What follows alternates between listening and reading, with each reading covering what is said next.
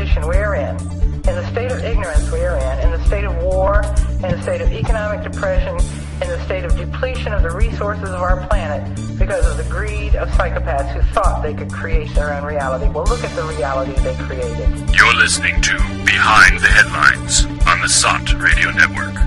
The world for people who think.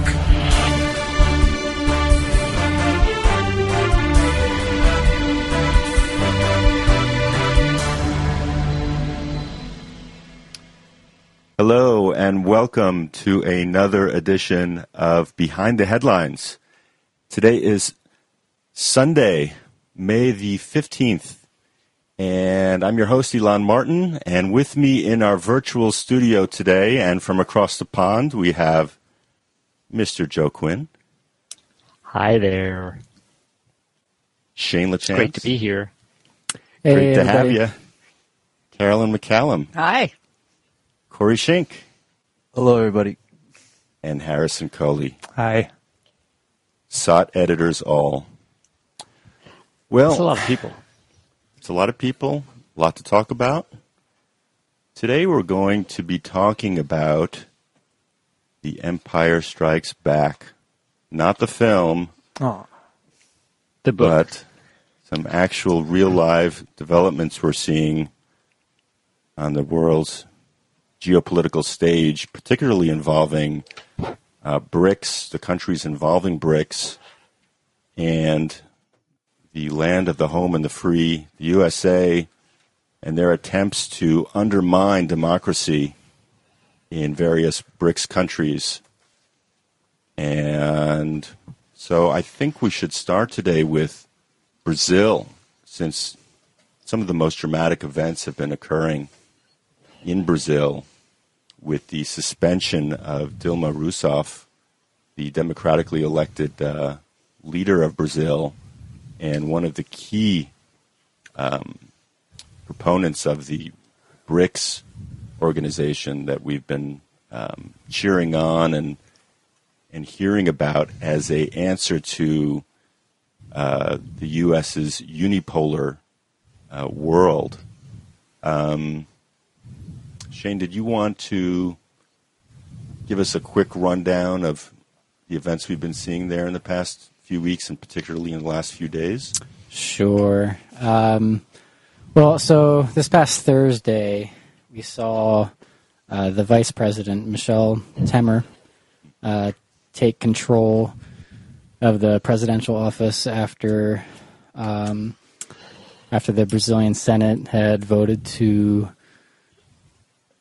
move forward with the trial for impeachment for Dilma Rousseff, and I mean, reading through all this stuff, it's just a complete joke, because these guys who voted for her impeachment, who were organizing the impeachment, it's just layer after layer of corruption from the people who are trying to impeach Rousseff. Aren't about 15 of them facing charges on their own? Well, yeah, when you go down the line, so Temer, he's second in line, and he just has all this corruption that he's facing. He's facing impeachment himself. Dear Lord. He has an approval of, say, 1 to 2%. I mean, how bad can you be to have an approval rating that low? And this is a guy who could never be elected into office himself.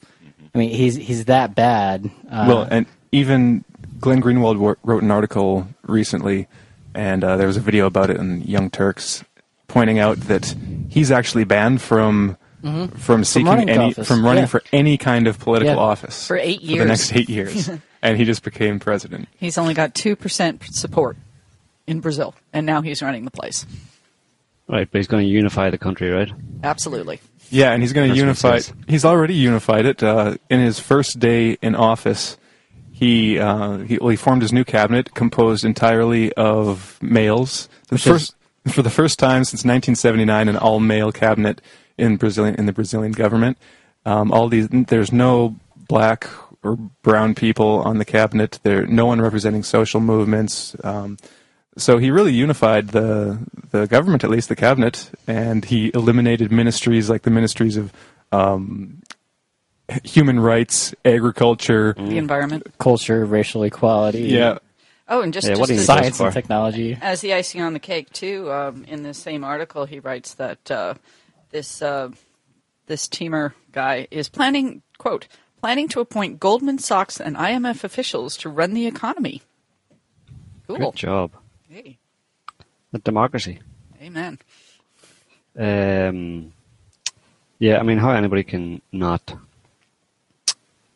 see this as obviously as a coup, you know, what you guys just described there basically is the essence of a coup. You have a corrupt, arrogant, kind of evil guy shunted into power who has no support in the country whatsoever, and what gets removed to put him in place is a government that did have the support of the majority of the electorate. So, I mean, when that happens, when you go from that one as close to a real democracy as you can get to what you have now, a strongman kind of fascist type in power who no one wants there. Well, what else can you call that other than a coup? I mean, it's not a normal process. Mm-hmm. Yeah, and the charges against Rousseff are totally trumped up. Well, that's the thing too. When you look at what the charges are, you know, she's there's no evidence for that has been found for, you know, any kind of corruption on her part or any kind of criminal act. You know, this is all based on this car wash investigation, which involves the NSA. You know, that was exposed through like WikiLeaks, some of those last year. But this has been ongoing for, you know, the last couple of years, and nothing of substance has come out actually a bit about Rousseff. The only thing that they're trying to, like, you know, up in arms about is that she tried to. She fudged the books a little. Well, that's the basis, charge. but that's what all countries are basically doing. Mm-hmm. You know, it's not a criminal act in itself. What she did, you know, is basically moving money from one government agency to another to, basically look like the economy wasn't as bad as it is, you know. And you know, that's something that the Obama administration does, the Bush administration does. It's something that, you know, all countries are basically doing because the economy is so bad and because the U.S. is basically at the center of just causing this massive economic destruction. Mm-hmm. But one of the things that she did that supposedly caused outrage was the former president of Brazil, Lulu, I believe. Mm-hmm. He was also implicated in these car wash investigations, and she basically gave him a position so that he'd have to be investigated by the Supreme Court rather than undergo these other charges. But going down the line, so you have this Temer guy who has all these, you know, these charges of corruption, and he initially, like it was one of the, let me see this, Eduardo Cunha. So he's the president of the Chamber of Deputies, and he's one of the people who brought the charges for impeachment against Rousseff, and there were also charges, these impeachment charges against Temer. He basically argued for them to be dismissed, and they were. However, the Supreme Court later said that that wasn't valid, and the impeachment charges against Temer will follow. So this Cunha guy, he himself has also been removed from, I think, the Speaker of the House or whatever other position he had, based on his involvement in, you know, this car wash scandal. So, you know, and you just go down the line, and it's just it's a complete farce because these guys are so corrupt, and they're trying to say that Rousseff is corrupt, and there's nothing there for that. But yeah, so it's just this completely absurd circus. Well, yeah, they of the members of Congress, I think in Brazil there's 594 members. I was just reading that 318 are under investigation for, or actually face criminal charges already for their corruption. And so, this whole, I'm not sure if it's all traced back to Operation Car Wash, but this has definitely put a lot of pressure on them to scapegoat somebody. And I think Rousseff, obviously, she faces no real charges, of financial misappropriation that are really substantial, but she still functions as a scapegoat for all of these other corrupt individuals, so they can try and avoid their own trials. Well, they couldn't get a third guy in office through democracy or whatever you want to call it. Mm-hmm.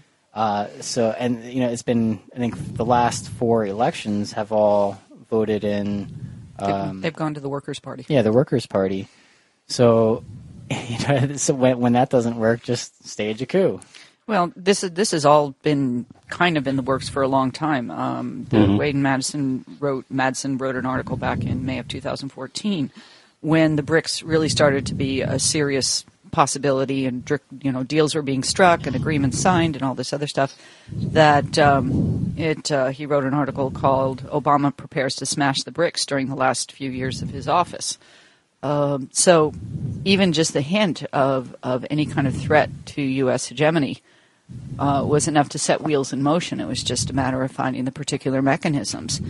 Brazil, in fact, I think would have been a target anyway, regardless of whether it was involved in BRICS, because it is just such a resource-rich country that the U.S. would be eyeing it regardless. And then the fact that it is, preparing to get into this alliance with Russia and the other groups was just kind of the final straw. But it just added more incentive to actions that I think would have been taken anyway. And another interesting thing about this Michael Temer, the interim president of Brazil, is that according to WikiLeaks, he provided intelligence to the NSA. And I mean, if that isn't smoking gun evidence of the fact that he is aligned with U.S. hegemony and really has no kind of loyalty to the workers and to the people of Brazil, I don't know what is. Yeah, absolutely. This, as Carolyn was saying there, this goes back several years. They've been plotting this for several years, and it followed the same process as most other kind of coups that have been staged by the U.S. Around the world for the past 60, 70, 80 years. Mm-hmm. You basically have economic warfare, political destabilization, and of course a media war. Those three go together. I mean, you look at maybe the most recent example of note would be the kind of Maidan, Ukraine coup, and a couple of years ago, where you had a lot of people, mobilized onto the street. This whole idea of an open society and getting, these kind of useful idiot groups that are set up with foreign money to get out onto the streets and have protests and stuff. That's been ongoing in Brazil for at least a couple of years, financed by, foreign money, but also kind of Western or US aligned Brazilian money. And, it's in the case of this interim president guy, it's the same with Yanukovych in Ukraine. Mm-hmm. It was just necessary to get, Yanukovych out of power, do anything just to get him gone, in whatever way you can, and shunt someone into power.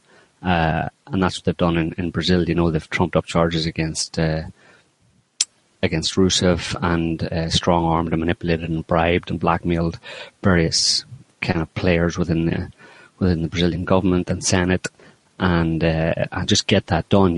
Get some legal document signed where she's suspended or removed or has to flee the country or something, and you get people in, and then you can start the process of changing everything up, and that's what they're doing, Well, I think all we're missing is a leaked phone call saying, Timar's our guy. Right. Right, well, exactly, yeah. Well, we do. I mean, we have something similar in the 2010 U.S. Special Forces Manual for Unconventional Warfare, where they say the intent of U.S. unconventional warfare efforts is to exploit a hostile power's political, military, economic, and psychological vulnerabilities by developing and sustaining resistance forces to accomplish U.S. strategic objectives. And for the foreseeable future, the U.S. will be engaged in this. And this was in 2010. And then they said that the central objective behind this is to disrupt multipolar transnational connective projects through externally provoked identity conflicts, ethnic, religious, political, etc., within a targeted transit state. So, I mean, that's exactly what we're seeing right now. They didn't say in 2016 we're going to topple Rousseff in Brazil, but, you read between the lines, you can see that's exactly what happened there in Brazil. Well, and looking at this, I think it could easily get confusing because people say, well, what's going to happen now, now that, all these people on both sides of the aisle are, going to be charged with corruption and possibly impeached one after the other, who knows. But the key really is the chaos, right? Mm-hmm. Just causing this turmoil that destabilizes the region. And nothing gets done. Yeah. Right. And what really gets my goat, if you know what that means, or what really bugs me, is that, the media just ignores the glaringly obvious fact that this is a coup, and that it's not like they don't have any evidence or precedence for that to happen. I mean, in Brazil in 1964, it's kind of a matter of historical record that the CIA was involved directly in the coup in Brazil in 1964, which involved the overthrow of a democratic leader and the installment of a right-wing fascist junta that went on to torture and kill thousands of people, including, not kill, but torture, including Dilma Rousseff, who was an activist at the time. And, I mean, just to give you an idea of the kind of disgusting people that are rising to the top here as a result of this, there's a guy who voted for her impeachment recently. His name's Jair Bolsonaro. He's a right-wing kind of lower house deputy, and he dedicated his vote in favour of impeachment of Rousseff to a colonel. His name was, it's funny, Carlos Alberto Brilhante Urca, the colonel who headed feared basically the main torture unit in the 1970s in Brazil, that was responsible for torturing her. And he publicly in the parliament dedicated his vote to impeaching her to this guy. So that's kind of scumbags that are being that always get shunted to the top when you have a US inspired coup, Oh, it's you see a bunch of protests occurring right now in support of Rousseff, but I mean just weeks ago in previous years, I mean people were buying the line from the media that's owned by mega rich families in Brazil that Rousseff this is corruption and she has to go and all of this. This nonsense. Yeah, exactly. When she was, they couldn't get their people into power before because her and her advisor, the previous president Lula, had brought millions of people out of poverty. They had done a lot to restore Brazil. Following, like you said, those decades of torture and destruction that were a result of the U.S. And the other unfortunate thing for Dilma is that Lula had been popular for years and years and years during Brazilia's boom years. I mean, when things are going well, your leaders, you're happy with them. But she also got caught up in the U.S. instigated oil crash because Brazil's Petrobras is like the engine, the economic engine of the country. So people who can't see the larger picture only know that things used to be good, now they're bad. She's in charge. It's all her fault. Right. Well, why don't people question? People don't read the news, don't listen to what's going on and stuff. But you have to wonder. Obama recently renewed an executive order. Basically, they call it it's declaring a national emergency, and he said, it's the same wording for they've declared national emergencies, like 53 times or something in the last 40 years, but he recently renewed this order that he had signed last year, and the wording of it is that. Sorry, I'm talking about Venezuela here. We're going to get onto that a bit later. Anyway, it kind of makes point. But Venezuela, which we'll maybe talk about a little bit later because it's pretty much the same. I'll have to look to see if he signed an order like this for Brazil. But the wording is Venezuela constitutes an unusual and extraordinary threat to the national security and foreign policy of the United States. I mean, how does anybody get away with just justifying that? They do this for countries all the time, countries like, 10,000 miles away, they're going to say unusual and extraordinary threat to the national security and foreign policy of the United States. Of course, that covers a lot, and in the case of Brazil, the threat obviously is financial and, a power threat effectively of the threat of reducing America's influence, noxious or toxic influence in the world, obviously. But that's their problem, and that's what they fear, and they cover it up with fancy sounding or noble sounding ideals like either it's a threat to our national security or it's to spread freedom and democracy or blah blah blah blah blah. So. But the interesting thing about Carolyn, you mentioned that Petrobras, the Brazilian, it's the biggest company in Brazil. It's a Brazilian oil company.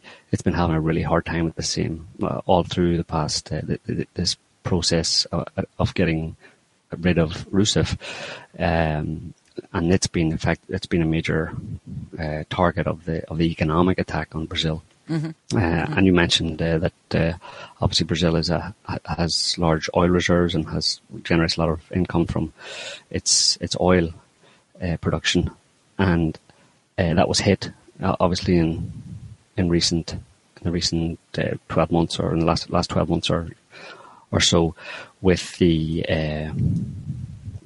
drop in oil price, which at the time everybody was saying this was aimed at.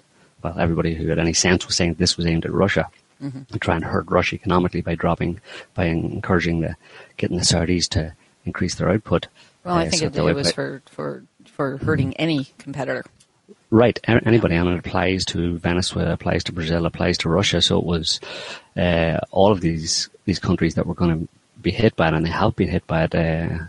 It's caused serious problems, and at the same time, Petrobras come under a kind of over the past couple of years come under a bribery and corruption kind of scandal as well that is being spearheaded by the U.S. Department of Justice. What is the U.S. Department of Justice doing? They say, okay, there's some money comes through the U.S., therefore we have jurisdiction, but it's like ridiculous. It just shows very clearly that we really do live in a kind of under an empire, a U.S. empire when the U.S. Department of Justice can open a corruption case against, the major oil producing company in a country thousands of miles away. It's like they're the world police, basically.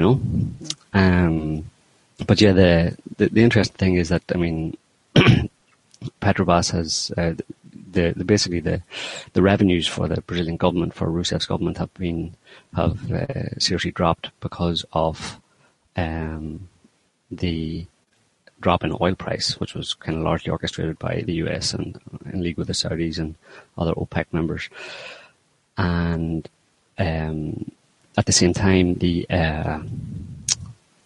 that's not enough, obviously. It hits the Brazilian economy hard, but it's not enough. So what they do is that they also stage attacks on the Brazilian currency, the real, I think it's called, and that drops the value of the currency, meaning that, and this is where it gets back to Petrobras and their debts. Basically, their debts have skyrocketed because of all of their debts are denominated in dollars, right? Mm-hmm. because, well, I think 80% of their debts are denominated in dollars. So they now have to pay back far more dollars than they have been taking in recently because of the attack on the currency, because they're making their domestic revenues in the local Brazilian currency, but now that's not worth anywhere near as much in dollars. Therefore, their debts have skyrocketed. And it's an impossible situation for them. So they just put them in this really tight bind, and it's pure evil what they do. But again, in terms of what's in it for the US, it's not just about kind of bringing these countries to heel. Obviously, it involves coups and getting rid of changing governments and stuff. But they also want access to the resources of Brazil's natural resources, particularly oil. I mean. So some U.S. company swoops in and says, "We'll help you out with your debt burden. You give us access." Right. Well, or they just open it up. Basically, it's kind of the neoliberal doctrine of opening up countries' economies. Basically privatizing. I mean, most of Brazil has major gas fields that under Rousseff and Lula before her were they were not. They couldn't be explored by or tapped into by foreign companies, and this is something that obviously that in the press has been even cited as angering Washington. This blocking of major U.S. oil and mining companies from getting back into Brazil. And instead of, Brazil as part of the BRICS has been looking to China to explore its oil. And this really pisses off the Americans. And that alone is motivation for the Americans to have a coup. They see red, basically, when that happens. But they're saying now that with Rousseff gone, legislation to liberalize these offshore, particularly offshore oil fields, legislation to liberalize them, i.e. open them up to American companies, will come probably much more swiftly now that she's gone. So, there's motivations and opportunity, motive and opportunity all over the place on this one for the US to be up to its neck in it, Yeah. And a multitude of incentives. And, the really sad thing about this whole turn of events, it's actually really reminiscent of the coup in Ukraine of a couple of years ago. You have some people, the general population, who might have some legitimate grievances. There's this kind of co-opting of, as you said before, Joe, you have these useful idiot kind of organizations mounting campaigns and stating how corrupt the government is and how things should be a lot better. Look at the situation in Ukraine 2 years later. It's infinitely worse than it was 2 years ago. And because of the media, because of the controlled media in Brazil that's in the pockets of these elites, you have a good many people who just don't understand the dynamics of what's been happening there now. And with this new kind of right-wing group, we're going to see all kinds of cuts to social services, and jobs are going to be cut, and civil servants' jobs are going to be reduced, and it's going to take a very terrible turn for the worse in a very short period of time. It's this kind of like repeating cycle that we see whenever the U.S. comes in, gets their people in power, and almost instantly we see this kind of downward trend for the quality of life for the people in those countries. Yeah, they're gonna push it to the point where, and this is where the problem with psychopathic types and positions of power, they don't seem to realize that people do have a kind of breaking point. They'll take so much abuse, but when these people just keep sticking their hand in and taking more and more, and their greed is insatiable, and they basically start to run the country into the ground, that they don't realize that that the people do have a kind of breaking point, and they will, get out in the streets and kind of like go nuts, go bonkers. We're not talking here about some kind of,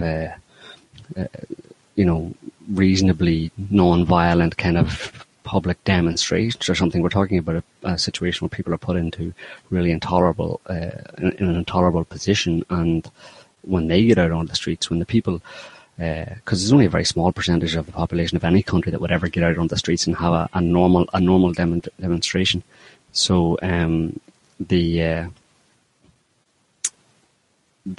people, when the rest of the population are forced to get out onto the street, then you've got serious issues, because people are seriously hurting basically. Are we talking French Revolution time? Well, yeah. And I suppose they think they've got that covered too, with their jackbooted thugs and their high-tech weapons and stuff. But that kind of thing hasn't been seen really in anybody's living memory, or even in modern history, really. That can be remembered in any detailed way. So especially not in our modern high-tech kind of society and stuff, and with so many people. That's the big difference. Is like you look back over history, the way the population of the planet has grown. I mean, 60 or 70 years ago, there was a third of the population that's on the planet right now. So just the amount of people that are there that are available to be abused and therefore available to come out on the streets and go bonkers is just it's crazy, and I don't think anybody has any yardstick by which to measure or to anticipate where that would go or what would happen. And of course, the insane psychopathic reaction to that is to see that as an investment opportunity.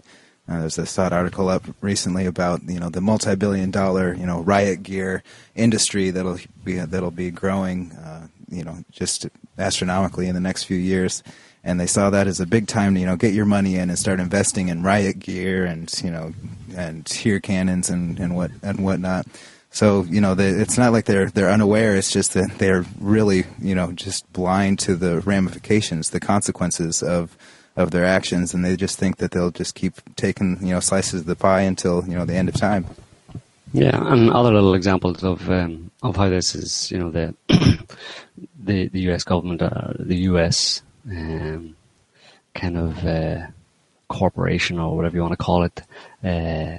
U.S. entity has been marshalling all of its forces against Brazil. You have places like companies like Halliburton and other kind of contractor infrastructure, kind of oil infrastructure companies like that that have been working, operating in Brazil and providing services. They all kind of pulled out just within the past couple of months, citing that they weren't getting revenues paid. They weren't getting the money because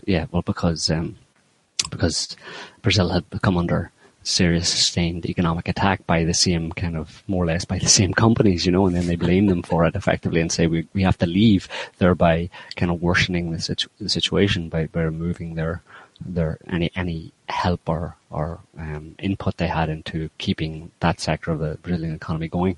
And but the funny thing is, on those days that Halliburton and a few other of these companies declared that they were pulling out because they weren't getting their bills paid, basically. Their share price on the New York Stock Exchange went up on the day that they announced that they're pulling out of Brazil. So what does that mean? Well, obviously the market is much more clued in and savvy to how these things work than the average person is. The average person would think, well, that's a bad idea. You just pulled out of a place where you actually make a lot of money. But no, apparently the market was quite happy about that, because the market knows what's coming. The market knows what's behind it all. The market knows that Halliburton will be back in there, hopefully in a year's time, making 10 times as much, and effectively taking bread out of the mouths of Brazilian children. Well, so what options does Rousseff have at this point? Because I think she's a fairly intelligent woman and leader, and if you just look at history, if you look at the 1964 coup, I mean, Goulart was the guy, and he actually resigned because he wanted to kind of pacify the situation, and that ended up being not a good choice. We saw what happened after that, and it's the same thing with Ukraine, where there's a coup and just it's allowed to happen, and the country goes just totally downhill within the next, immediately, but we look at Ukraine now, it's been 2 years and Ukraine's basically not even a country anymore. It's ruled by, the central government has no power. It's ruled by these oligarchs and kind of almost like mob mentalities in the different regions. It's a joke of a country. And so is Rousseff just going to kind of stand down and not do anything, or does she have any options? What do you guys think? What should she do in an ideal world? Well, in my opinion, one thing that would be nice to see is the Chavez option exercised by the people of Brazil. I mean, it'd be nice if they heard this Congress member, idolizing a torture commander, from their dark years, and they took to the streets en masse and demanded that Rousseff be put back into power, and then actual corruption charges be leveled against all of these idiots in power. But that's obviously not something that Rousseff has control over. But that's what I would like to see. Yeah, I mean, I think the horse is kind of bolted.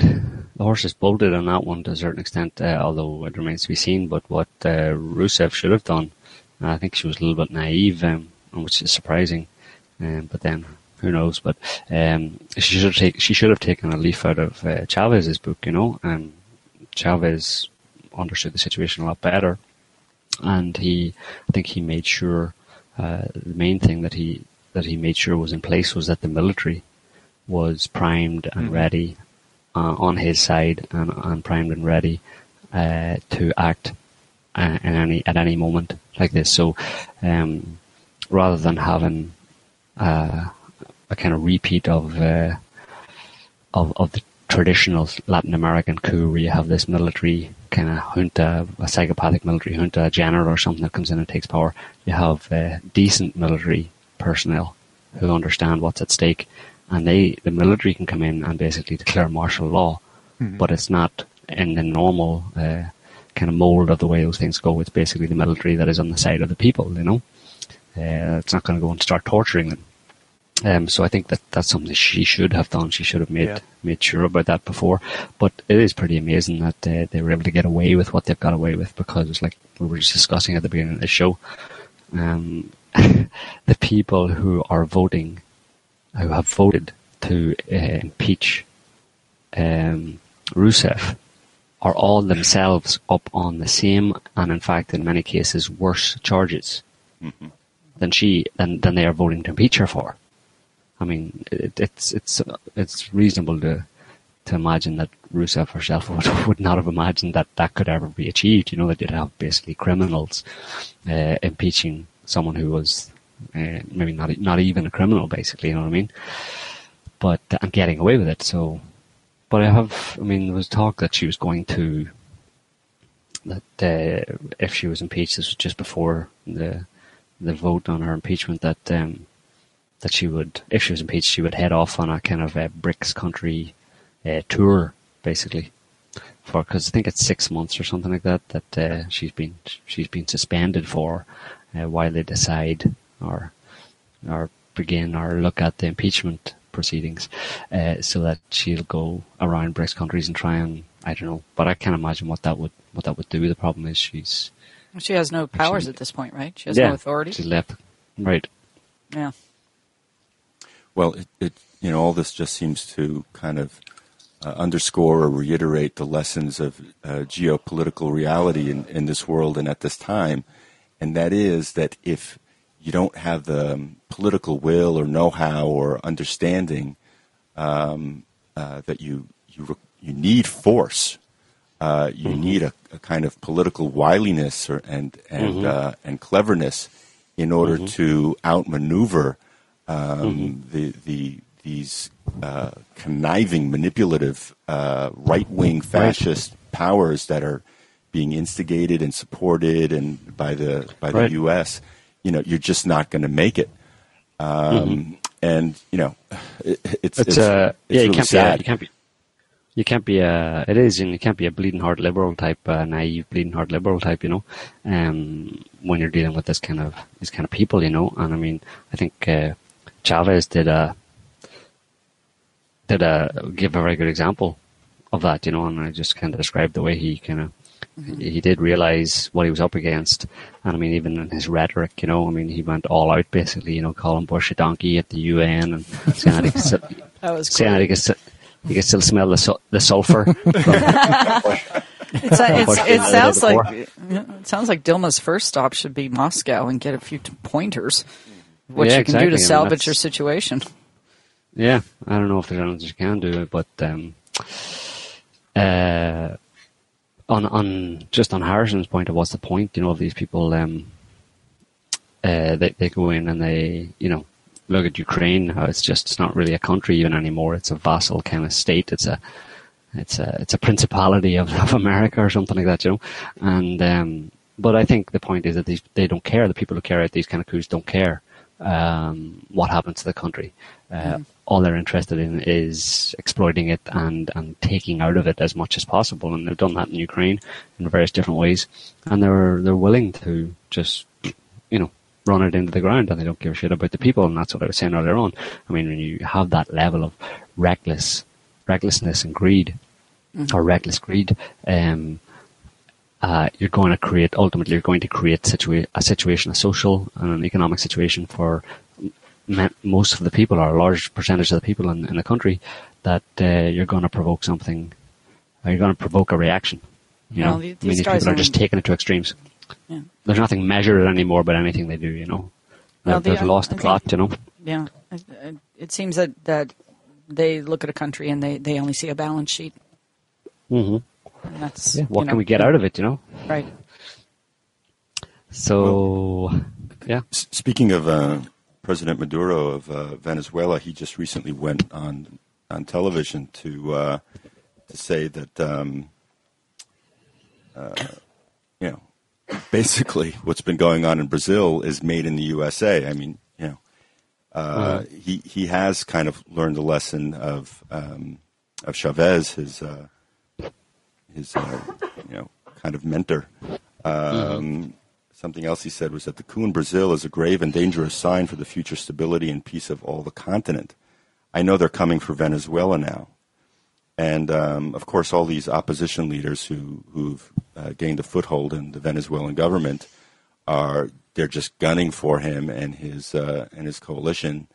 But it seems at least that he's got the right idea, that he's come out in a kind of preemptive message to say, look at what's happening on this much larger scale. Pay attention.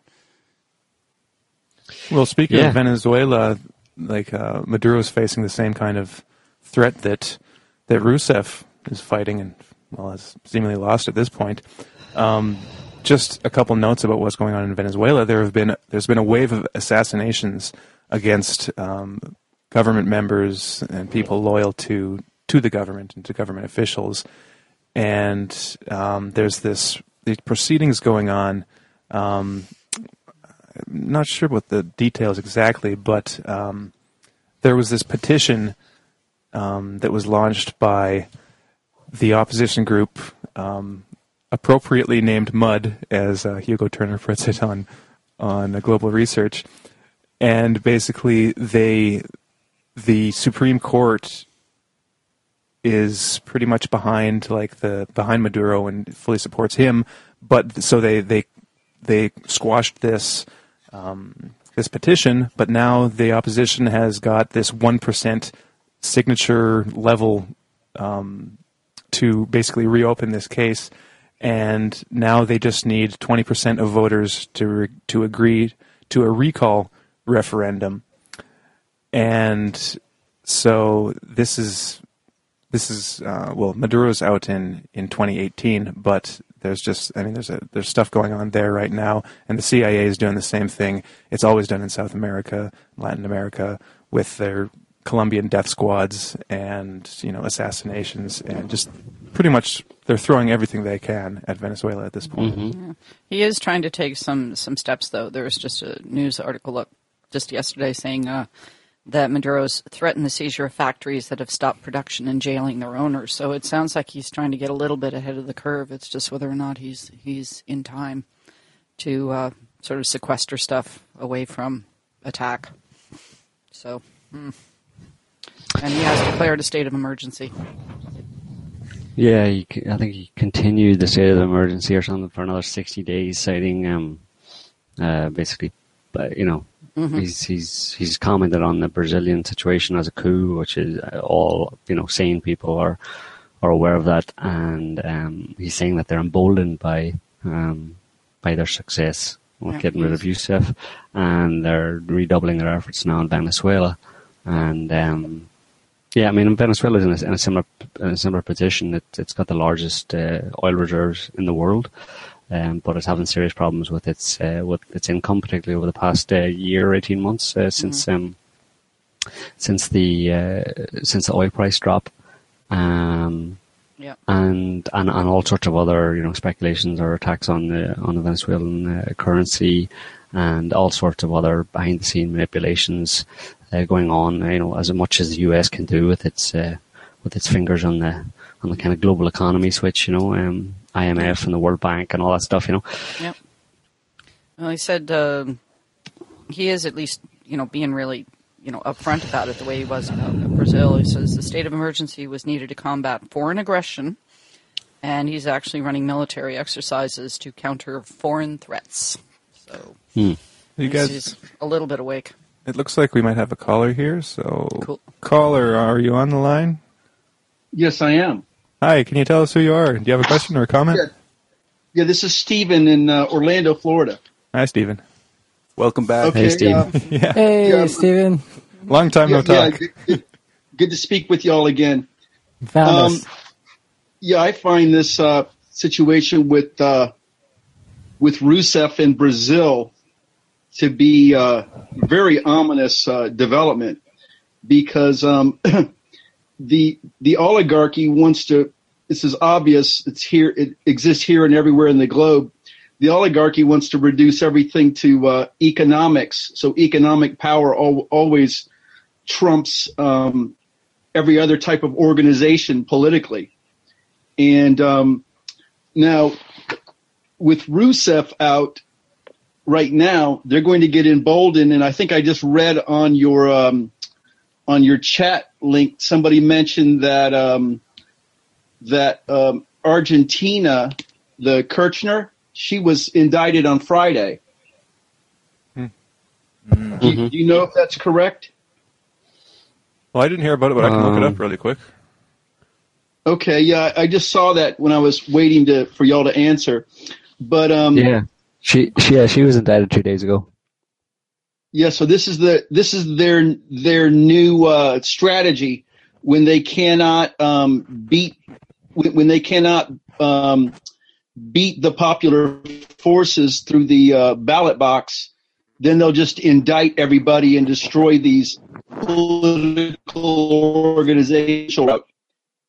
And you know that United States is totally on board with this, and Hillary Clinton is, she's totally down with this with the neocons, and that's why I'm kind of putting my hopes on the idea that Trump might win, and I'm not going to vote for Trump, but I have experience with supporting the Chavistas in Venezuela, and now watching that be destroyed. I was in Honduras after the coup there. Hillary supported and Obama supported coup there, and now they're going after Kirchner in Argentina.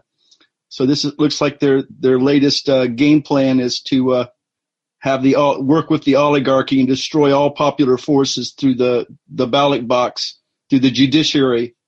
And wow, it's pretty ominous development. Yeah. And I was wondering what are y'all's ideas about this situation with Hillary versus Trump? Like I said, I find I cannot vote for Trump, nor can I vote for Hillary, so I'm going to sit this one out. I can't vote for Trump just because of the brazen way he stoked up racialized fears among the population to position himself to the right of his competitors, and that's how he's come, to dominate and to be in the position he's in today. But when I look at Hillary, I see her as more of a neocon, geopolitically, and an imperialist geopolitically than I perceive Trump to be.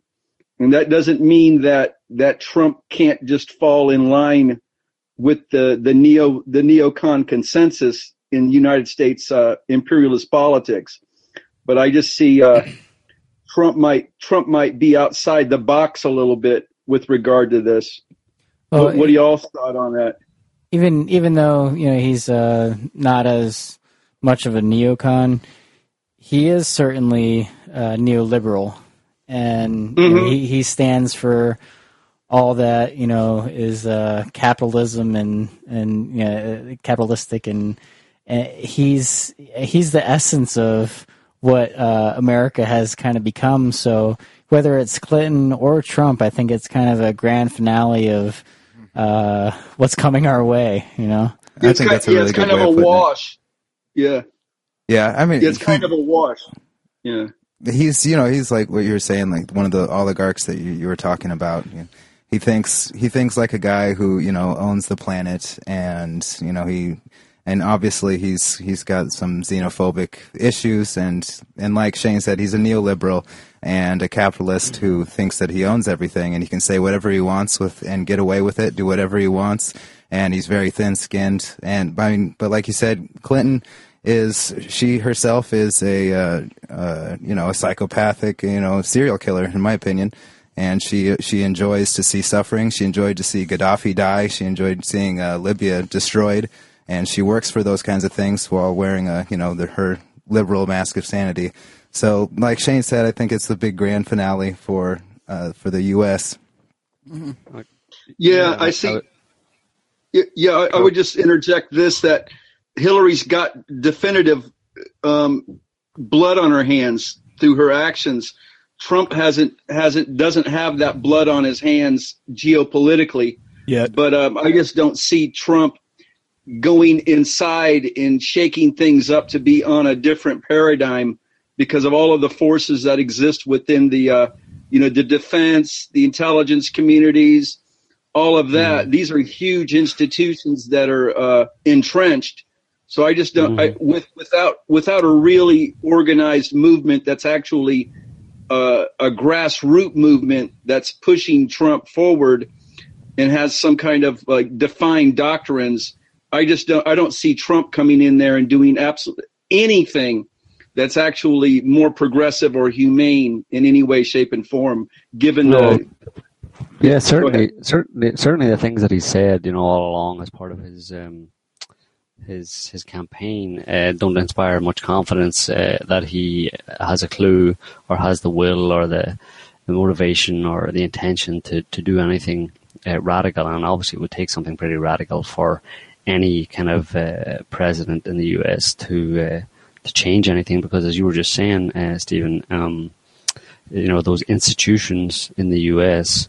Have been around a long time, and probably kind of keep saying this whenever it comes up, is that the last president who tried to actually take any power back to the office of the presidency or to the president himself or herself was John F. Kennedy. And he was quite explicit. He was quite explicit about what he had to do that.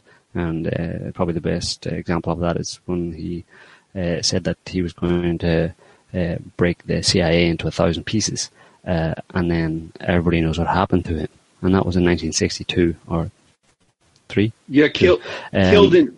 So yeah, murdered. I was going to say murdered in broad daylight. Right. In broad daylight. Incredible. So how many years is that? It's 50 years ago, yeah, 50 plus years ago. Mm-hmm. You've had many presidents come and gone since then, and those institutions that work behind the scenes have only entrenched themselves and their power behind the scenes. So at this stage, and even long before now, the office of the President of the United States is little more than a ceremonial position. All the presidents know that, and or they quickly become aware of it. I mean, it's basically, when I think about the President of the United States, I think of the Queen of England. That's pretty much exactly the same position, and I think Donald Trump would look really, really, really good in a nice blue one-piece dress, and some comfortable shoes.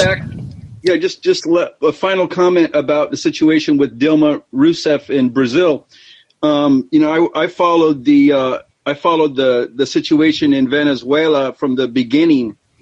Interesting story. I was dating a young lady from Venezuela, and her parents were actually fascists, Pinochet supporting fascists, right? Mm. And anyway, long story short, with Chavez, what was remarkable is he got a lot done because of mass movements being mobilized, but he never confiscated the wealth of the oligarchs, the huge industries.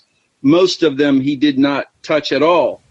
And with the media and so forth. And when you can't change the ownership and the direction and control of the means of production, of reproducing your society day to day, from food to toilet paper to technologies, when you can't control that through some kind of democratic socialist structure, then you're going to always be vulnerable to just being blackmailed and your government destroyed through economic machinations and so forth. So, well, you know what though, that may have been a relatively smart move on his part, a canny move, because Putin did the same thing.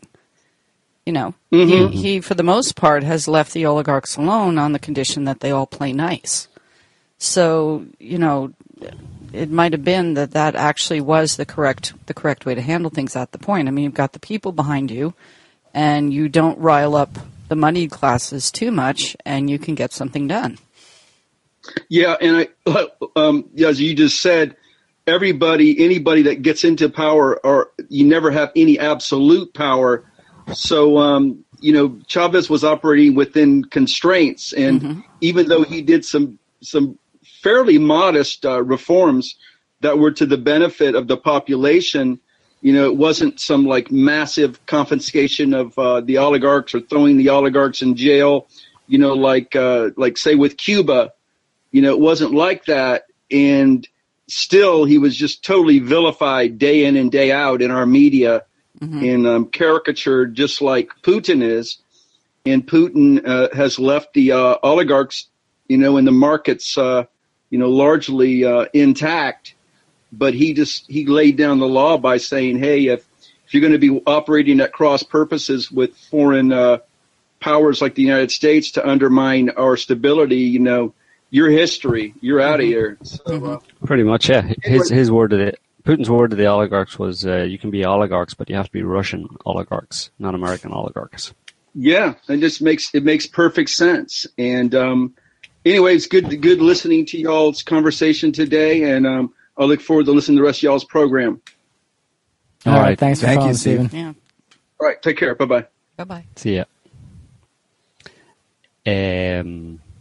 Yeah, that's one that always gets me, has got me for several years about when people even wonder, who would be the best president and stuff,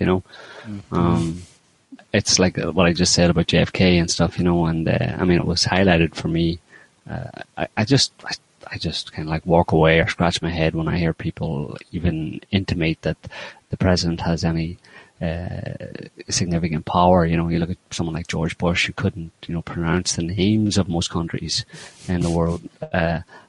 Never mind know what was going on in them or what America would do about them, But people still think that the president is the commander-in-chief and makes the decision. So, you're voting for someone who doesn't really know very much and doesn't have very much influence on what happens inside your country or outside your country in terms of foreign policy. You understand that that's who you're voting for. You're not voting for someone who actually has any power to do anything or to affect any significant change. So why would you bother? Obama recently, he was on Meet the Press or something like that, and whatever the interviewer guy was asking him about the CIA's or whoever, the State Department, their little plan to arm the rebels. That one that was in the news a while back. I think it cost, what did it cost, 500 million or something like that? and they ended up with 5 guys. 5 guys they ended up successfully training 50 Syrian so-called rebels. And 45 of which were defected. And 45 defected to ISIS, and the five that stayed were said that they took a wrong turn in Turkey and didn't know what they were doing there. Well, not only did they defect, they took all their toys with them too. Right, exactly. So yeah, exactly. It doesn't cost 500 million. They weren't paying those guys 500 million. You know, I mean, most of that was weapons and arms and stuff that all went to ISIS. Yeah, so I mean, that's oops. We accidentally gave weapons to ISIS. Silly us. What a bad idea. Yeah, let's not do that again. Anyway. But he was talking to this guy on Meet the Press or something. Obama was, and the guy was asking him about this kind of this farce of the training Syrian rebels. And Obama said his only response was that, he didn't really agree with it at the time. Which brings up the question of, well, could you not have stopped it? Because it obviously was a really bad idea from the get-go. Whatever kind of like half-baked general or intel operative who come up with that should have been booted out the door straight away. Why didn't you kick them out? You're the commander-in-chief, right? I mean, for me, it just made it clear that this guy's just, I mean, even in pretending that he has some power, he doesn't do a very good job, you know? Mm-hmm. Well, there's those memes with that compare Obama and Putin, and, you know, they're pretty popular online, and I think one of the reasons is because, you know, it does speak to this issue that people fundamentally, or instinctively maybe, know that Obama really doesn't have any power versus Putin, who does. And right. And I think Americans do grasp that at some level, but it's just that they don't get to vote for anybody else, right? Sorry? They're not offered anyone else to vote for. I mean, they may know that, but when it comes to voting, you only get the puppet. Yeah. Offered to you to vote for. You don't get, you know, which head of the CIA do you want to vote for, you know? You don't get that, you know? Well, that's all appointed by Congress or appointed by the Senate or whatever, you know? These are unelected officials. All the people who have any power, who actually direct the course of the country and what it does abroad, are all unelected. Well, it goes back to speak to, like, just I think the American people do have this fundamental belief in, you know, what they think is democracy.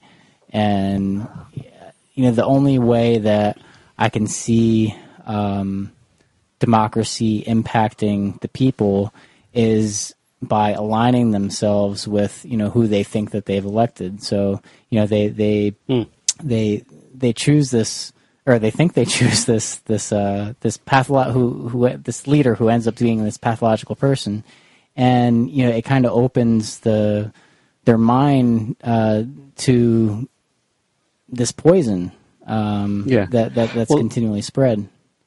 Yeah, the thing about it is that a lot of people in the US, for example, get by, and in other countries, in other Western so-called democracies, get by with the idea of that there is local legislative bodies, you know, local. I mean, in the US, you have the state. What do you call them? The state. State senates and state senates and state legislators and stuff, and even down to the local level and stuff. And they're people that you can know, and there probably are quite a lot of good people at that level who have some influence and control over what happens at the local level. And people, you know, and that people naturally tend to look to that because that's the stuff that means most to them and is most relevant to them, you know. And that's why you have a lot of stuff and a lot of people in the US who are would be anti the federal government, you know, want the federal government to keep its nose out of my business and all that kind of stuff, you know. And that's true in a lot of countries in the West, I think. But the problem is that people down at the local level are tied to the overall course of the country, and that overall course is decided at a higher level, the one that people feel disenfranchised from, which they are disenfranchised from. And that's the problem, you know. I mean, you can if you're in America or any other European country, yeah, you can go and talk to your local politician and maybe get some things done. You can be happy enough, but you have to keep an eye on what's going on at the state level. And of course, a lot of times funding for local governments and stuff is influenced and can be influenced in different ways by higher powers and stuff. So it's not like you're independent. Nobody is independent anywhere in the US, regardless of how much access they think they have to local politics or local lawmaking, etc. Right. Just because local politicians, they didn't make the decision to dive bomb the oil industry and right. And destroy right. the U.S. shale industry and then ruin their jobs and just right. ruin their economy. So they don't make those big scale economic and political decisions that ultimately shape the future of their life. And for most people, they have no clue that is shaping their life. They right. understand, my factory closed down and now everything's made in China or whatever. So that's right. the Chinese fault or something. Right. Yeah. No, but they don't understand. So they grab onto a very simplistic explanation and rationale and then react to it.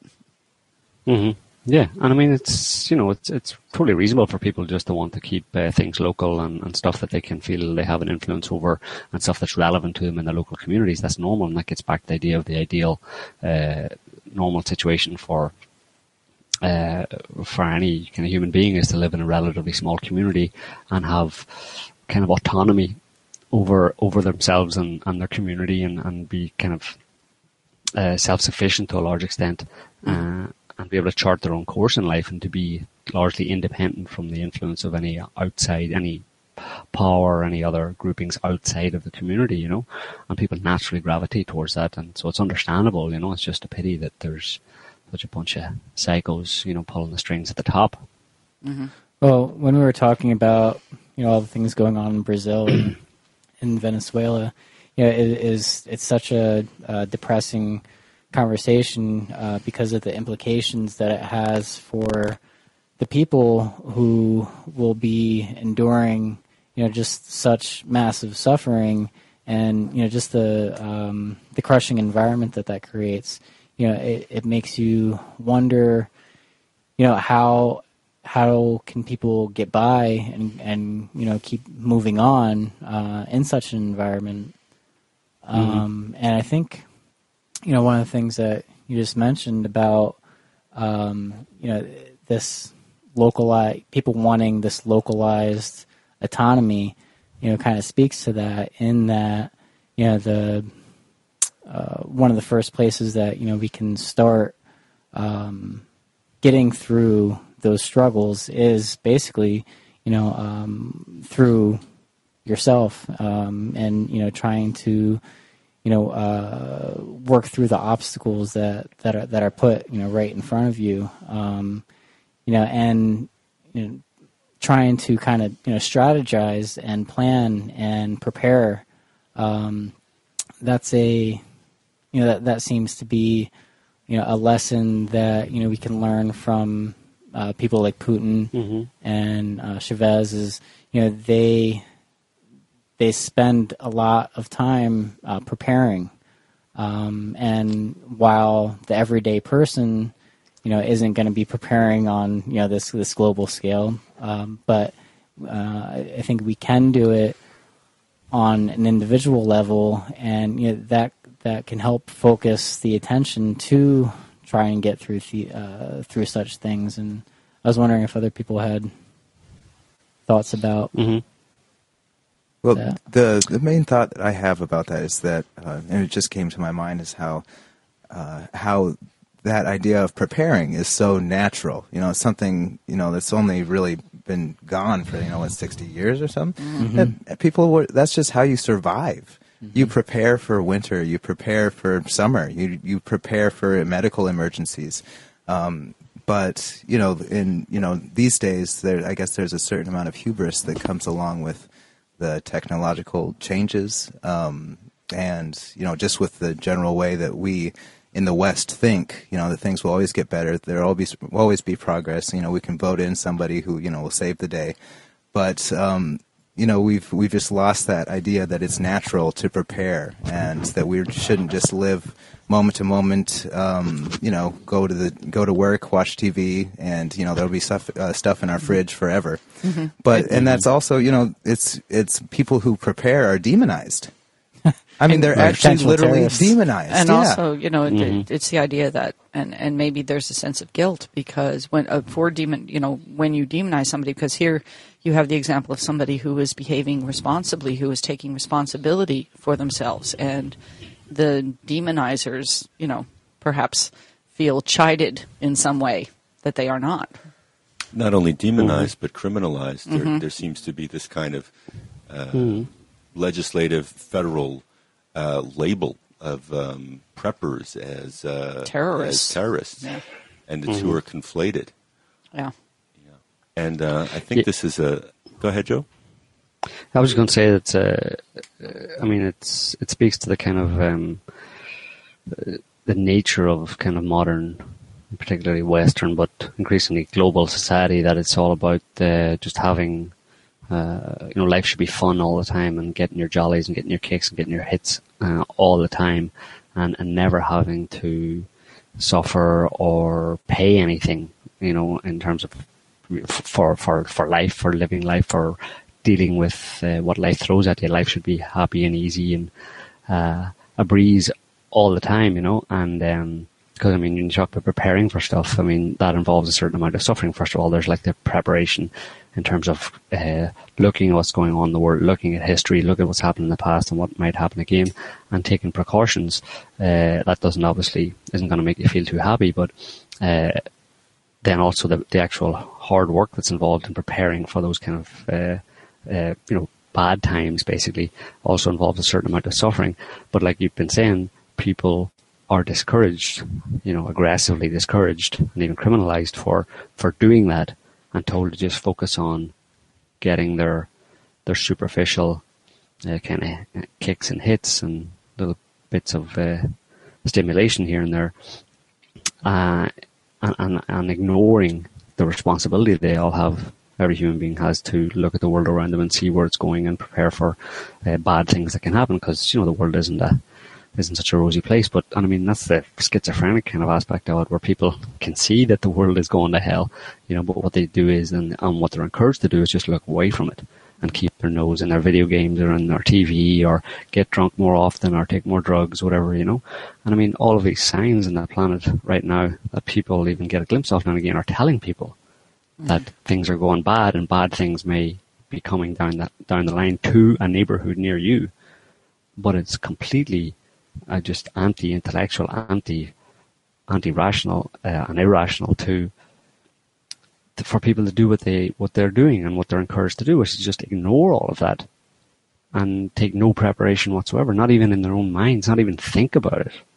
They're encouraged to not even think about it. And the whole thing smacks of a kind of setup, as if someone's kind of like some elite or controllers or power in this world is in some way orchestrated it so that would happen, so that people would be kind of held in this kind of stasis, or in this kind of dissociated, delusional state, as things get worse and worse and worse around them, and as things get worse, the pressure is put on them to ignore that state of affairs as it gets worse even more. Ignore it more.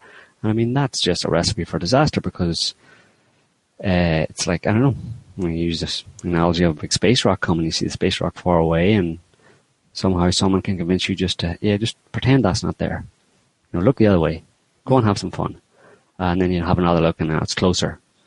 Oh, don't worry about that. No, seriously, here, have some more drugs. What?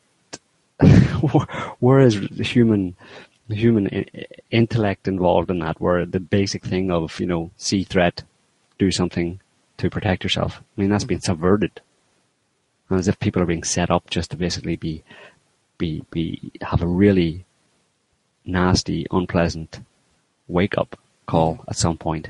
Well, I thought, Joe, that you kind of brought this point home recently with your new article on SOT, and you were kind of looking at nature and this story about the lion who disembowels the think it was a bison, buffalo or something, a buffalo, and takes the baby out, and now everybody's horrified, and you're saying, okay, but we have an intraspecies predator who's basically doing this to other humans, which is a phenomenon that's largely ignored or not recognized for what it is, right? And that without this recognition, basically we're going to become the food. Mm-hmm. Yeah. It's this kind of rose-colored view of everything that happens in the world, and people can't even look at nature, which is there to a large extent, or to a certain extent, is there for, or is available for human beings to study and to understand. And people won't even accept the basic facts about nature, which is like what I was saying in that article, is that it's basically nature is everything eating everything else, or one thing eating another thing. And people won't even accept that about nature. They want to look at the nice, the nice pictures of the wonderful animals and the little wiggly worms and all this kind of stuff and blah blah. And they don't recognize that any of what's really going on. And it's okay. It's one perspective on it, but it's a very serious perspective. It's a very true and real perspective on it. I mean, I'm reminded of a couple of months ago or something. Some guy on my Facebook wall posted I think this is what kind of came to me or was part of the idea when I read that bison story, and this memory came back to me of a guy on my Facebook wall who posted a short video of an eagle swooping down, in kind of slow motion, real high def video of an eagle swooping down and snatching fish a fairly big fish out of a lake or the sea or something. And his comment on it was, "Isn't nature awesome?" And I looked at it and I went, "Poor fish." Yeah, not for the fish. The fish is not impressed. I just thought, imagine that was like me or something. Imagine I was swimming in the ocean and a big pair of sharp claws came down and pulled me out by the neck and kind of took me off and pulled me apart. Okay. I mean, it's perspective and stuff. Okay, it's not me, but shit, I don't know. Is it awesome? It depends like I said in the article, it depends what you mean by awesome, So people can accept the fact that at least that side or that view of nature, that really definite, real part of nature, which is that it's consumption, it's consuming. Mm-hmm. It's one being or entity consuming another. If they can't even accept that, then how are they ever going to go to the point or get to accept or even look at the idea that there may be a certain level of consumption and eating and feeding on human beings, that is the essence of what we're seeing in the world today, in all of these events that people are encouraged to look away from, and that it's effectively one group of human beings who have a strange proclivity to effectively feed on, not directly as in the animal kingdom, but in a certain energetic sense, and indirectly in a very real sense, where, as I was saying in the article, where you have people making profit from the death of other people, and if the profit they make allows them to eat better or eat more, have the finest foods possible because they have made money from selling weapons that killed other people, is that not a type of feeding? But you're never going to get anybody to even look at that as a possible, plausible idea or concept when you can't even get people to look at nature from which they are, largely detached because it's a different species. You can't even get people to look at other species that are, quote unquote, below us and recognize that feeding goes on there. I think it's people are detached because it's different species, but it's also that we're completely detached from nature in general. I mean, it's pretty ironic that, people are sitting inside looking at, pictures of how awesome nature is or videos on Facebook saying nature is so great when, it's, they haven't set foot done in this decades. vacuum from, the separation from nature. Anybody who's spent, weeks or, any period of time out in nature, gets to feel and witness firsthand how unpleasant it is, and just that you're constantly eaten by bugs and sunburn, and it's not walk on the beach. Go spend a week or a couple of weeks in the rainforest somewhere. Exactly. Yeah. If you come out without like some kind of deadly snake bite or spider bite or covered in kind of if you'll come out at all, or if you come out at all, yeah, and you'll have learned something, So I don't know. Yeah, it's how do we get onto this topic anyway? Well, you can go back up and the detachment from reality that people have. You scale it back up and say certain countries are feeding on other countries. Well, yeah, I mean it's a level of consumption. Obviously, I mean we talked about the U.S. going into countries and they're basically consuming other countries' natural resources, and they're also and those natural resources, if not consumed by the U.S., for example, they would go to producing a better quality of living, including better quality of food, and more food, for example, for more people in that country. But if the U.S. comes in and consumes that energy and takes it away, then they're basically starving people in that country, and those people ultimately die. And not only that, I mean, you look at nature. And what happens is when the consumption of nature is one animal goes over and consumes the other animal, and the other animal dies. In the human world, you have psychopaths in power, like in the US, who go into a country, take out the natural resources, i.e., consume them, and the end result is that a lot of people die. Mm-hmm. It's not that far-fetched an analogy. It's not. It's quite close, in fact. No, it's just of a different order. And not only that, you get the psychopathic point of view. I mean, it's not. It goes beyond just one needs to eat another to survive. But I mean, there's the U.S. trying to corral all the resources for themselves. Right. Yeah, it's excessive greed. It's greed as a sickness. Where these people are getting more and more and more and more when they already have far more than they could ever. It's gone beyond money. It's even gone beyond power. It's simply feeding and consuming for its own sake. That's when you get to the really far end of the spectrum, where these people are doing it because it is what they like to do. Mm-hmm. It's like they have more money than they can ever possibly use. Let's say billions or trillions in the bank.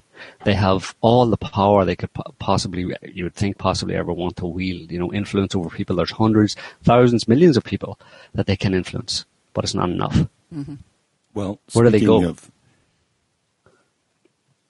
Speaking of U.S. consumption on a global scale, and I thought we would just kind of round out the whole Empire Strikes Back theme of today's show with an expansion on the U.S.'s influence on India, another one of the BRICS countries, and some very interesting, although more subtle developments have been happening there that threaten to pull India out of the kind of the spirit of BRICS in a major way. And Carolyn, I was wondering if you could just give us a quick rundown of what we've been seeing recently in India. Okay, well, actually, I'm not so prepared on India, but there we go. But what I was more looking at was the idea that everybody says, oh my God, look what's going on in Brazil. And oh my God, here's this stuff going on in India.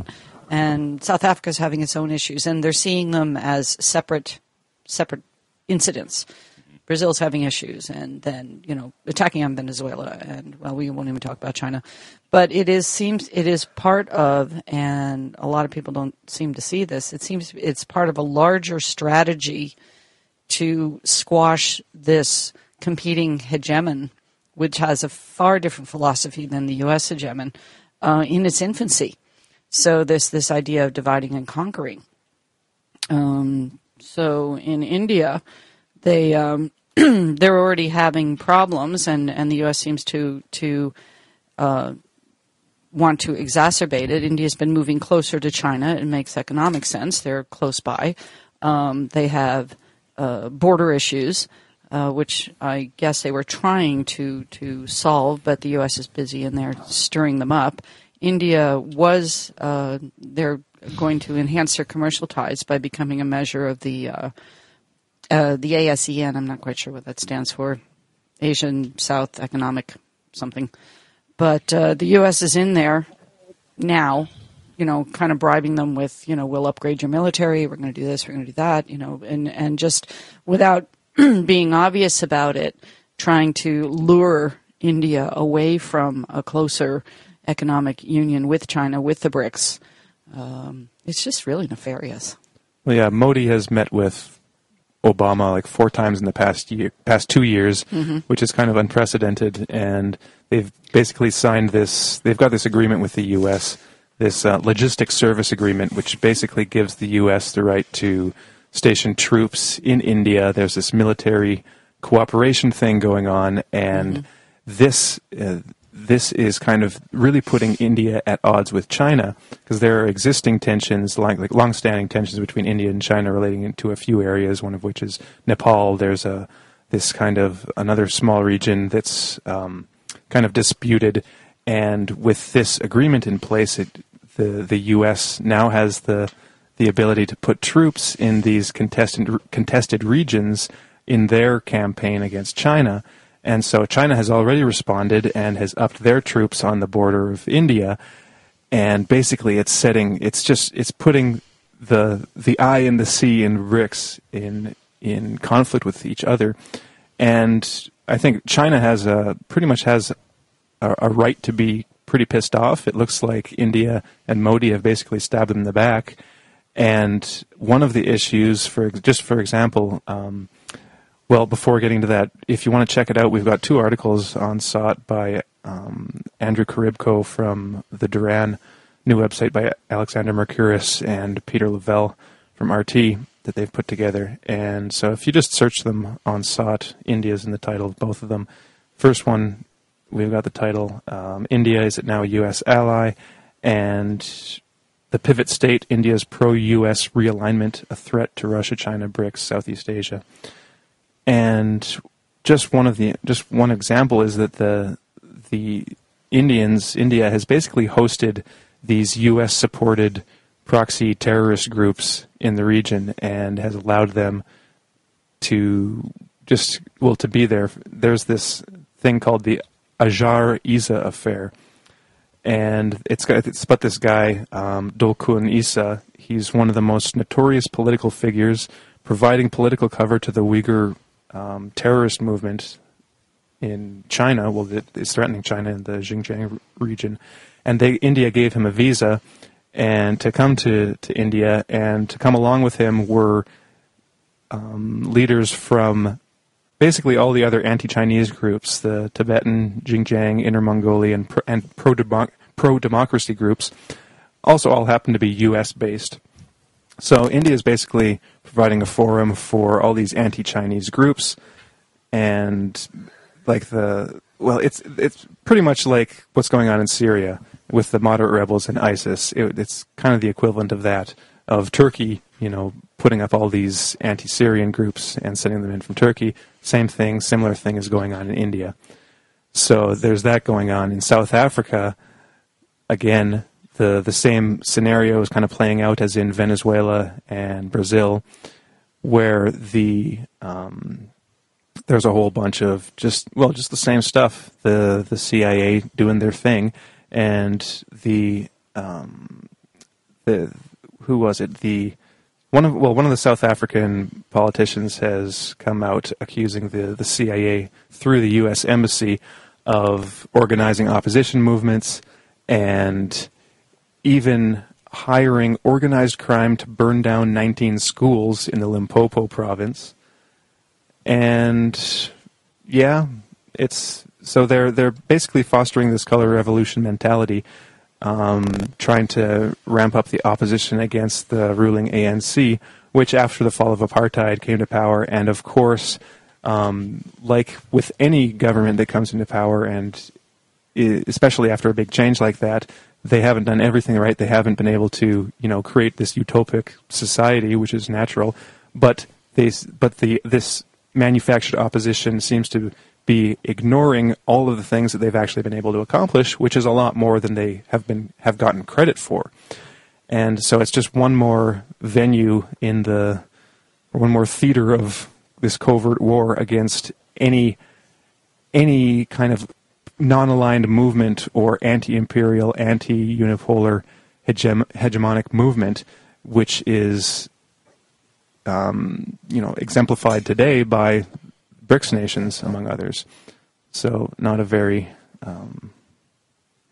not a very good scenario. When you think of like the U.S. or the American empire as being like a hegemon, it seems if you like define a hegemon as being like the natural world leader, that leads the world in a certain maybe a positive direction. If you define it like that, it's like the U.S. is the anti-hegemon. The BRICS is the hegemon, or at least the developing one.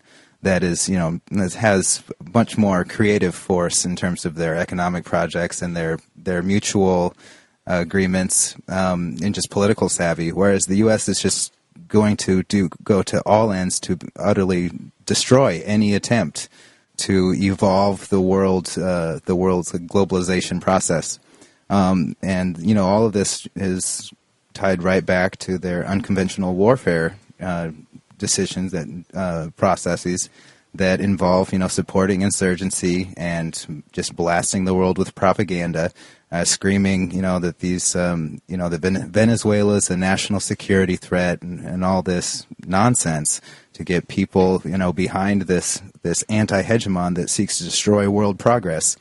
And they're doing a great job of it, as we've seen, just in this roundup of what's happened in Brazil, in Venezuela, in India, and South Africa. They're very active and they're very savvy because, as Joe said, they're predators and they act like predators. And people around the world who don't even understand what a predator does in the wild and that don't understand themselves and don't understand politics are endangering themselves tremendously because of this ignorance. And it's it's a serious issue. It's not just geopolitics, what happens over there, whatever. It is a worldwide push, and we see it here in the States. We see it all across the world, and it's continuing to ramp up its intensity. And I think that we're only going to see things get worse because people obviously aren't waking up. Yeah, Corey. It just seems as though what we're literally seeing is a kind of battle for the soul of whole nations that collectively make up the battle of the soul of humanity in a kind of a way. And it just seems that the U.S. has this tool chest of warfare, and they pull out any tool that's best suited to the particular country they want to undermine and take control of. It's just it's almost shockingly effective in some ways, because here we have this coup in Brazil, and now we're hearing about how India is inviting these kind of, for all intents and purposes, terrorist supporters. It's appealing to the worst nature of India, this kind of nationalistic, power-hungry fervor, as opposed to their multipolar tendencies. And there is literally this kind of push-pull. We're just watching in real time how, if you kind of scale down all of these countries to individuals, if you just imagine that they're one single person or entity, how they're being corrupted by this pathological force that's sweeping the globe, quite literally. Well, we're at an hour and a half, so we're going to wrap it up pretty soon. Were there any other stories, really quick, that we wanted to get in there and talk about? What do you guys think? As the pages rustle. Well, the only thing that I wanted to comment on is just the mass protest craziness going on in France. It seems like I'm not exactly 100% sure. They've got a new protest movement out. I'm not sure if it's it's developing a new Occupy type flavor. At least that's the kind of that's how the media portrays it. But at the same time, France is like the headlines say, they're erupting. Thousands of people taking to the streets to protest the eradication, the ruthless eradication of their civil rights, and just how the French security crackdown, so to speak, has been decimating Muslim communities, and people, they've doing night raids into houses, brutalizing men, women, and children, and turning it into, like a Iraq situation. And the French people seem to me to be, in some way, awake to what's going on and enraged, if only because of their, this labor reform bill that's come out, and it's really hitting them where it hurts, in their rights as workers, and trying to eradicate their rights. So it's just one development that seems to be increasing. Well, we've got a call. We'll take the call. Maybe we'll get some comments on the French issue afterwards if we've got any. So, caller, are you there? Do you read? Do you hear me? Hi, yes. Who do we have on the line? It's Aeneas. Hey, Aeneas. How's it going? It's going well. I had a few things to comment, and I wasn't sure if the microphone would work. Well, it's working. So I just wanted to, I had a few things, but basically, to wrap it up, I was just thinking of Elan saying about the psychopathy, the predator nature taking over in our world, and Joe commenting about how nature functions. And I think it was Shane or Corey mentioning about that it's not all pessimistic. I mean, it is pessimistic, but I think that's what we can learn from nature as well. And someone was, as C said about Caesar when he was on,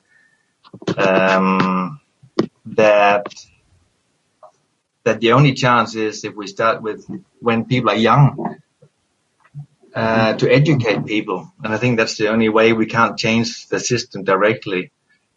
So if you look at the tree, I know a little bit about trees. In France, for instance, an oak tree would be about 160 to 200 years old before you harvest it. So it's something that's been growing for a long time. And to get a tree of that strength and that size, you need to have a good root system. And I think that's what we have to concentrate on that, to develop the new roots for the young generation, for the people who come, not just the children, but the grandchildren, for those who come after us, to spread this knowledge. I think that's what we have to go for. Mm-hmm. Yeah, our generation is lost. Well, all the generations are lost by now. We need a new generation. Yeah. Well, it's kind of like Nace is saying. We don't really have too many roots, particularly in the West, and you can really see it in the United States. The roots that make up society, just aren't there. Mm-hmm. It's a very shallow system that we live in, and people don't have those connections, and that is really what builds a society, builds a community, is those connections.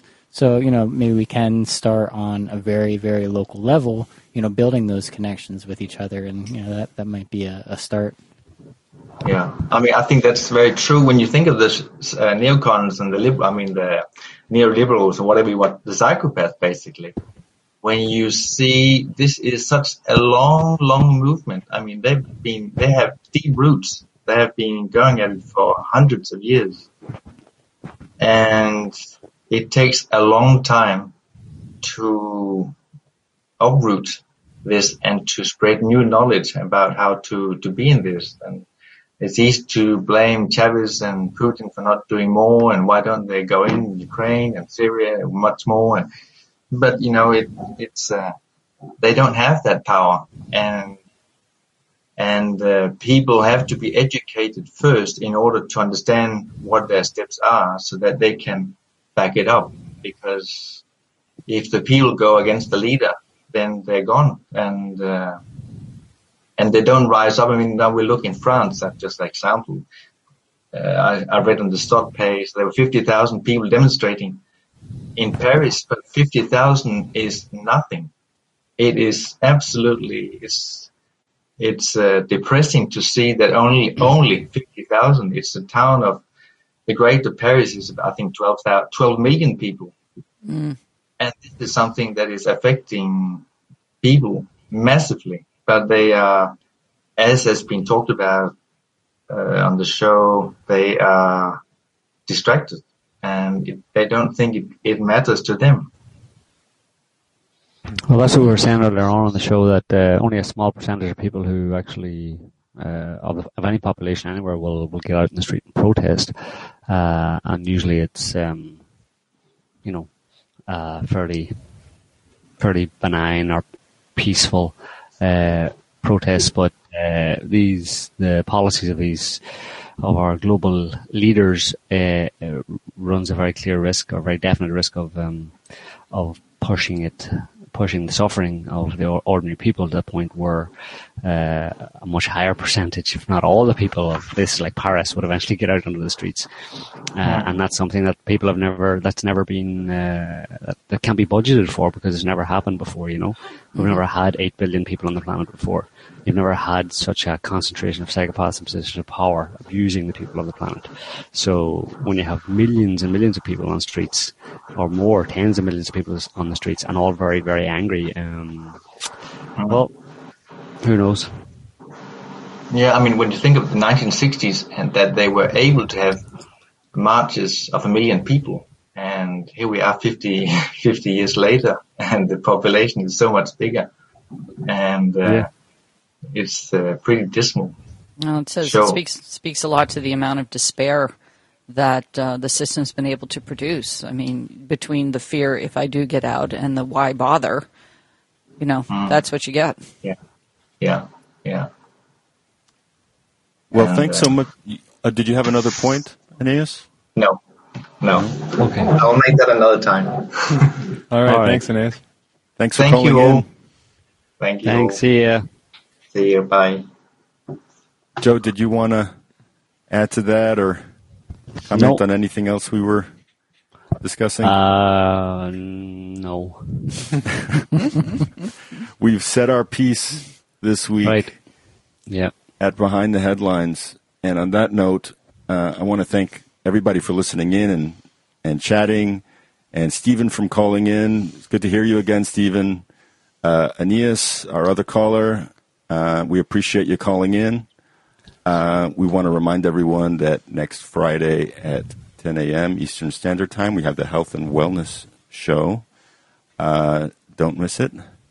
And I want to thank our editors here and you, Joe, for sharing your insights with everyone. It was a pleasure. Good. For us as well, I think. Mm-hmm. And, well, we'll see you next week. Until then, everybody, be safe. And thanks for listening. All right, take care. Have a good evening. Bye-bye. Have a great week, everybody. Okay, bye-bye.